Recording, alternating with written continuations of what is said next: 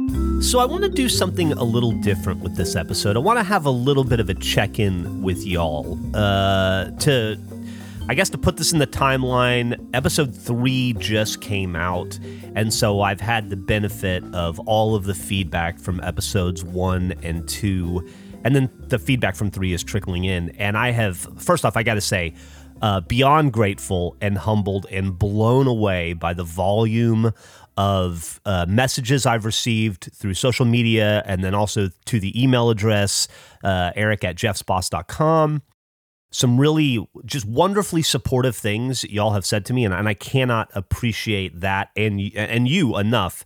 Clearly, if you guys don't listen to this podcast, then I don't get to make it. And so I am indebted to your ears. And to that accord, I would also add, if you think this podcast might appeal to somebody you know, I've never been great at promoting my stuff. I've always kind of relied on word of mouth. So if you think that there's somebody, I'm not asking you to tell everybody you know to listen to the podcast. It's probably not for everybody. But if there's like a person you know that you think might enjoy it, maybe let them know about it. Maybe recommend an episode to them, or not. It's totally up to you. I get it. Either way, I appreciate y'all listening, and I consider myself lucky that we get to have this conversation together, which is why I was so blown away by all of the wonderful insights y'all sent me. In addition to the really positive feedback you've given me, you've also helped kind of elucidate some of the finer points of the things that we've talked about, and I realized there is a need for me to then take the information that I receive. I talk about stuff that I find interesting, David McWilliams, Flamingo Street, whatever. And then y'all fill in the gaps for me, and I don't want to just hold on to this new information. I feel like I need to share it back with you. So I think every once in a while, I'll do an episode like this where I'll just compile all the really interesting shit y'all have given me, and then, parse through it and share it back with you. First things first, I feel like I now know everything there is to know about David McWilliams. Not only did I receive multiple emails explaining more about him, his history, his life, even some great stuff about The Bachelors, I also received photos. Like, for instance, here's this dude, Ben, who I can't believe messaged me because I'm not going to read the whole email because it's pretty wordy, and I want to read a few more as well, but I'm going to read some really interesting stuff that he sent me. Now, Ben is in Ireland. He said, Jeff, hope all is well. Really enjoyed the first episode, yada, yada, yada. And then he said, my colleagues and I have a special connection to David. We work in a building called the Oh Yeah Music Centre in Belfast, Northern Ireland, which is a museum, recording studio, venue, and more. And one of the musicians that they honor the most highly, I'm paraphrasing here, is David McWilliams. And then he included attached museum images, which I will put up on the Instagram account, and they tell the story of David McWilliams. It's like museum displays, and it's really fascinating. And you can learn so much interesting shit about this guy, who, as Ben puts it, is sort of a Woody Guthrie type character in Belfast and the surrounding areas, and mentioned how surprised he was to hear me talking about him. I guess that must have been oddly localized for you. He mentioned, and I'll just read what he says here. You noted that the track was reminiscent of Townes Van Zandt, and you're not totally wrong. Well, thanks, Ben. In fact, Woody, Townes, Dylan, etc. have all credited acts like the Clancy Brothers, the Dubliners, and Liam Weldon as huge inspirations in their original music, all of whom are legacy, iconic Irish folk and traditional music acts. These acts all would have played an instrumental part in shaping David's trajectory as an artist. Also, due to oral traditions of sharing music in Ireland, pre-mass production of vinyl records across the Atlantic. So what you're hearing that's similar to Van Zandt is likely a legacy of the influence of legendary Irish folk musicians. And I have some other emails similarly that kind of expound upon that. He talks a lot about the interesting traditions. This is really cool. And he says, side note, many of the instruments and melodies used in traditional U.S. country, folk, Americana, Appalachian folk are from Ireland. The fiddle and the banjo, I guess, are traditional Irish instruments. I had no idea, and I guess they made their way to America during mass migration. And in fact, the people, this is the craziest part to me. In fact, the people who played these instruments and moved out into the hills and mountains of the East Coast were former supporters of King William of Orange, the sovereign regent of Ireland, who completed the colonization of the island after defeating King James. King William was known colloquially as King Billy, which is where hill Billy's originates from, because they were supporters of King William, known as Billy, and they lived in the hills, Hillbilly. I'm going to take that as gospel. I'm going to take that as 100% true because I trust Ben, and that's pretty fucking wild. And then Ben tells me, I know I said that was the craziest thing. Then Ben tells me the real craziest thing. He's the only one who gave me this bit of information, and so I am indebted to you. You've answered a question that I posed that I never thought I'd get the answer to, and that answer is Flamingo Street actually refers to a now renamed avenue in Ballymena, the home of McWilliams. A small rural town on the outskirts of Belfast, capital of Northern Ireland, Ballymena saw particularly vicious fighting and pogroms. What is a pogrom? A pogrom is an organized massacre of a particular ethnic group. In particular, oh gosh. Ugh. Okay, he said, Ballymena saw some particularly vicious fighting and pogroms during the Northern Irish Civil War, known internationally as the Troubles, between 1968 and 1996, which led to a rather destitute feeling in the town that resulted in an uncommonly high percentage of substance abuse and self-harm that has persisted to this day. Flamingo Street, now called Ballymoney Street, was the home of the Flamingo Ballroom, a legendary venue that hosted everyone from the Rolling Stones to Thin Lizzy, and would have been where McWilliams cut his teeth as a young player in the show bands and also as a solo singer. It was also famous for serving hot dogs and milkshakes instead of alcohol. I do love a hot dog. You know, that's interesting because two of the best hot dogs I've ever had in my entire life. One was in Iceland. Millie and I went on vacation to Iceland, and we had like their local Reykjavik hot dog. They do this thing with the onions where they cut up the onions and fry them, and I've tried to make it at home. I've never come close. I've never had it anywhere else in the world like they have it there. And then I think we've talked about this throughout the history of Rooster Teeth, but Bernie and Bernie and Joel and I, Bernie and somebody and I went to Edinburgh one time for a work trip, and we found a hot dog trailer there that had easily the best hot dog I've ever had in my entire life. And I still think about it to this day. So if the best two hot dogs I've ever had are from Iceland and Scotland, then maybe Ireland completes the triangle, the trifecta of phenomenal hot dogs. And so someday I hope to have an Irish hot dog. And now I know that if I go to Ballymoney Street, I can actually step foot on Flamingo Street because it's a real place. It doesn't exist anymore, but the street still exists. The place still exists. I can't, Ben, you have no idea the service you've done for me by telling me that information. I thank you.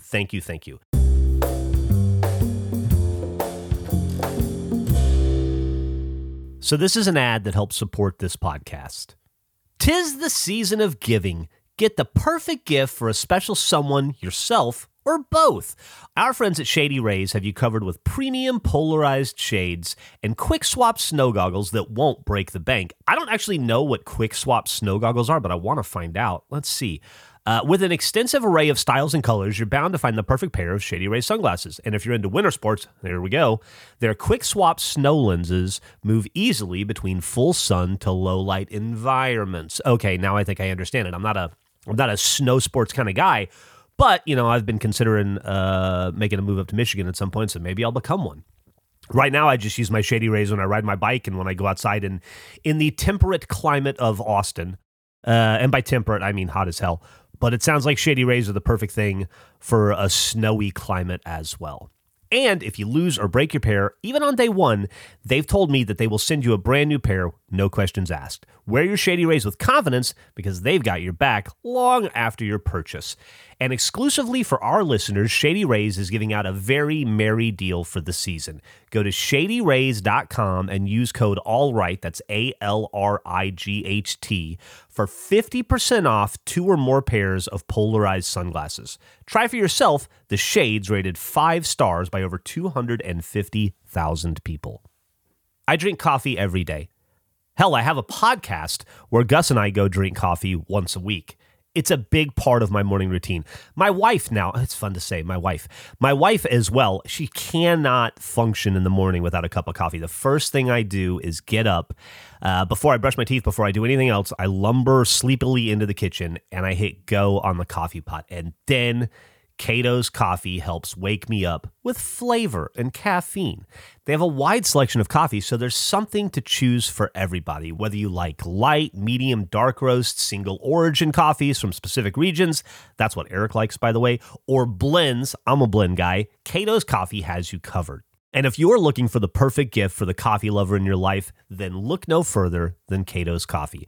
They're offering 10% off your entire order using promo code SOALRIGHT10. That's SOALRIGHT 10 at checkout. That's right. You can get the gift of delicious, fresh roasted coffee sent right to your door. So don't miss out on this amazing deal. Visit catoscoffee.com to make someone's holiday special. Remember, catoscoffee.com, use code SOALRIGHT10 at checkout to get 10% off your entire order. All right.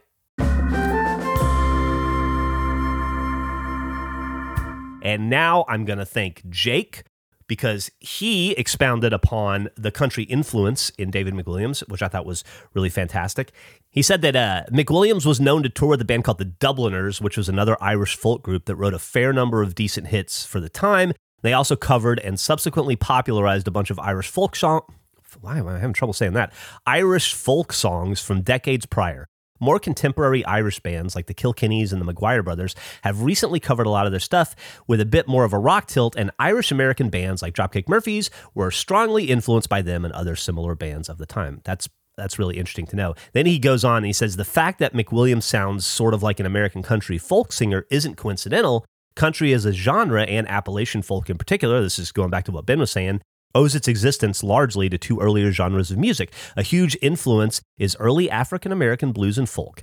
They brought the banjo into play, as well as many other styles and sounds we associate with the genre today. The other influence is Irish and Scottish folk, brought over by early immigrants from those areas into Appalachia.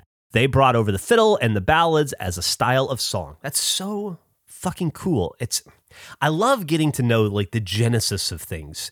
And I feel like we don't spend enough time recognizing and appreciating how things come to be. And he goes on to say, the whole history is really fascinating, and I definitely recommend you dive into it when you have some spare time. Another semi-related genre that you might find interesting is Caribbean folk. I don't know anything about Caribbean folk, but Jake, I promise you, I'm going to look into it. The next email I want to cover is from one of my favorite people in the Rooster Teeth community, the great Peter Hayes. And he answered another question that was burning a hole in my brain. David McWilliams wrote the song. And Peter says, he was signed with Major Minor Records, who had a distribution deal with another record label, which then used a different record label for distribution in the US and Canada and Latin America, and then selectively in the UK for some releases. So the Bachelors were signed to London Records, and that's how they got the song, since music in the 60s was shared widely around labels to try and find the best fit for the song and the singer. Prime example being Son of a Preacher Man, a song written with Aretha Franklin in mind, taken by Jerry Wexler, then given to Dusty Springfield, who then gave it back to Aretha. So songs were shopped around, but David definitely wrote the song, which makes a lot of sense because, like I said, it is so far out of left field for everything else the Bachelors have ever recorded.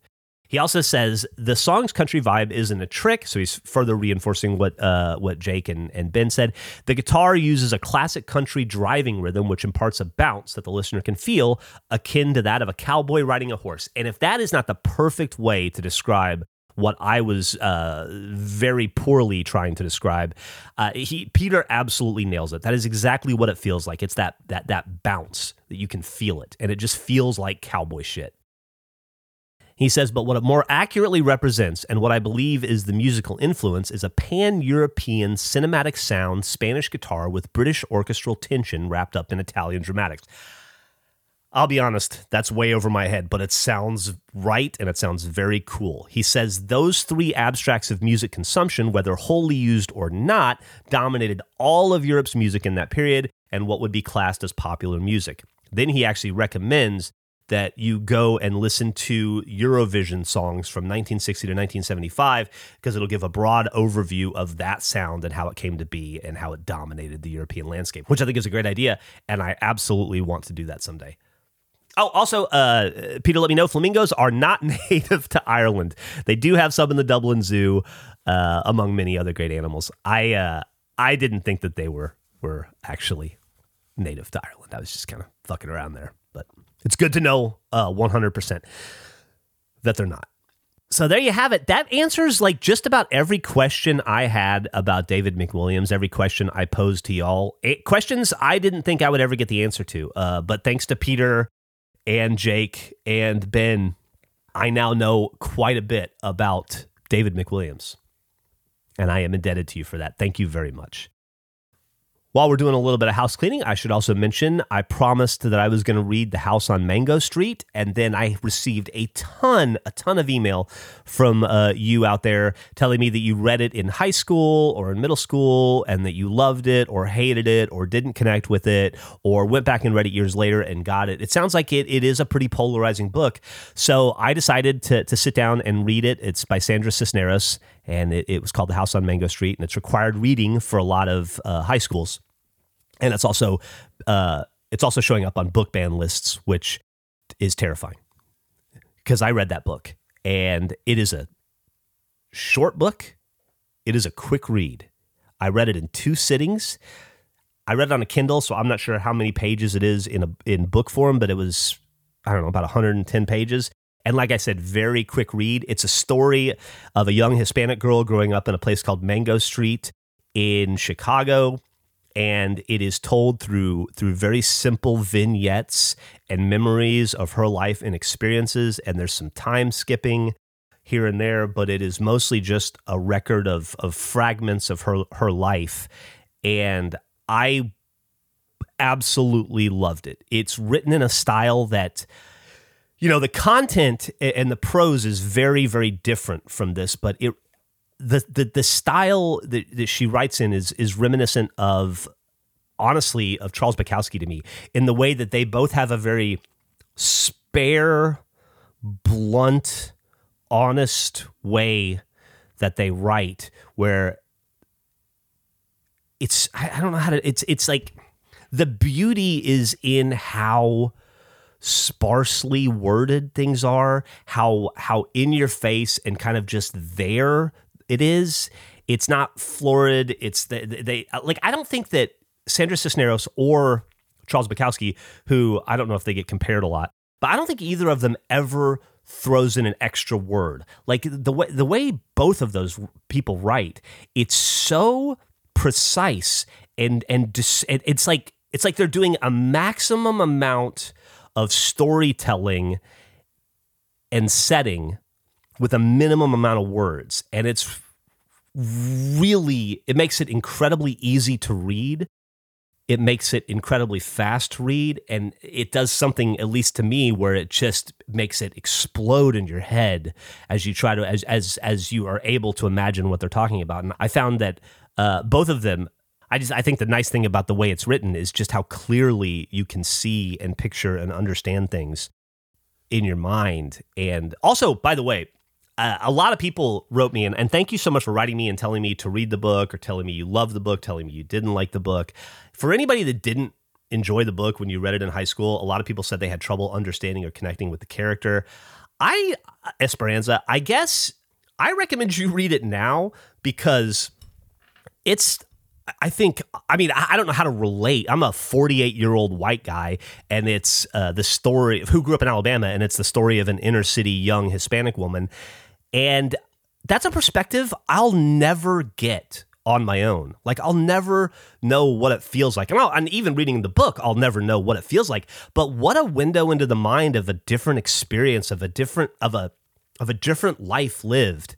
What a window into the way the world works. I mean, I'm a dad, right? I have a almost 18, she might be 18 by the time this episode comes out. I'll never know what it's like to be my daughter. I'll never know what it's like to be a woman. I'll never know what it's like to grow up and go through puberty as a girl. My experience is completely and totally different. I'll never know what it's like to be Hispanic in an inner city. And I think that that's what is so wonderful about this book, is you get to understand a little bit of the reality of what that life lived was like, the pain and the fear and the joy and the hope and the perseverance and the strength that are present in that book are prized and really appreciated. It's a raw and honest telling, and some of it is jarring and some of it is beautiful and some of it is painful, but it's all powerful and poignant. And I really recommend everybody, especially if you read it when you were younger and you didn't understand it, maybe give it a shot again now. Now that you're a little older and maybe can see it from a different light, because I thought it was a really powerful book, and I'm really, really, really glad I read it, and I encourage everybody else to as well. One other thing, I did the whole Who Shot JR episode. I mentioned in it that throughout the course of it, I ended up watching a couple episodes, and I thought, well, maybe watch one or two more. Well, Emily got into it, and when Emily got into it, I by proxy got into it, and we are now on season 6 of Dallas, and let me tell you, I had no idea how good that show was my entire life. I can't believe I slept on Dallas for 48 fucking years. I was too young to appreciate it when it came out, but it's so good. It is so good. And let me tell you, it gets better and better. The season 5 finale and then the start of season 6 have been tremendous. It has taken over our family. Emily and I watch it every night before we go to bed. And I'm only sad that I only have another 3,000 episodes to go through, because there are 30 episode seasons and there's like 12 seasons. It's insane. And then there's the reunions and shit after we could get into, depending on how we feel after another, 4 billion hours of it. But seriously, I was joking around about it, but everybody should watch Dallas. It is good. And if you ever want to hear us talk about it, every Monday I do a live show over on the Fuckface YouTube channel where I open up cards. It's called the Break Show. Sports cards, non-sports cards, silly, weird stuff, Beavis and Butthead cards, Umbrella Academy, baseball, whatever. And we have gotten into some Dallas cards lately, and so every episode we open up 1 or 2 packs, and then Emily and I just talk about Dallas and make jokes about Dallas. So if you're a Dallas stan, meet us on Mondays at 4 p.m. and we'll entertain you. I guess that'll do it. I'll probably make another one of these when you guys send me enough interesting information that I feel compelled to share. I'll see you next time. All right.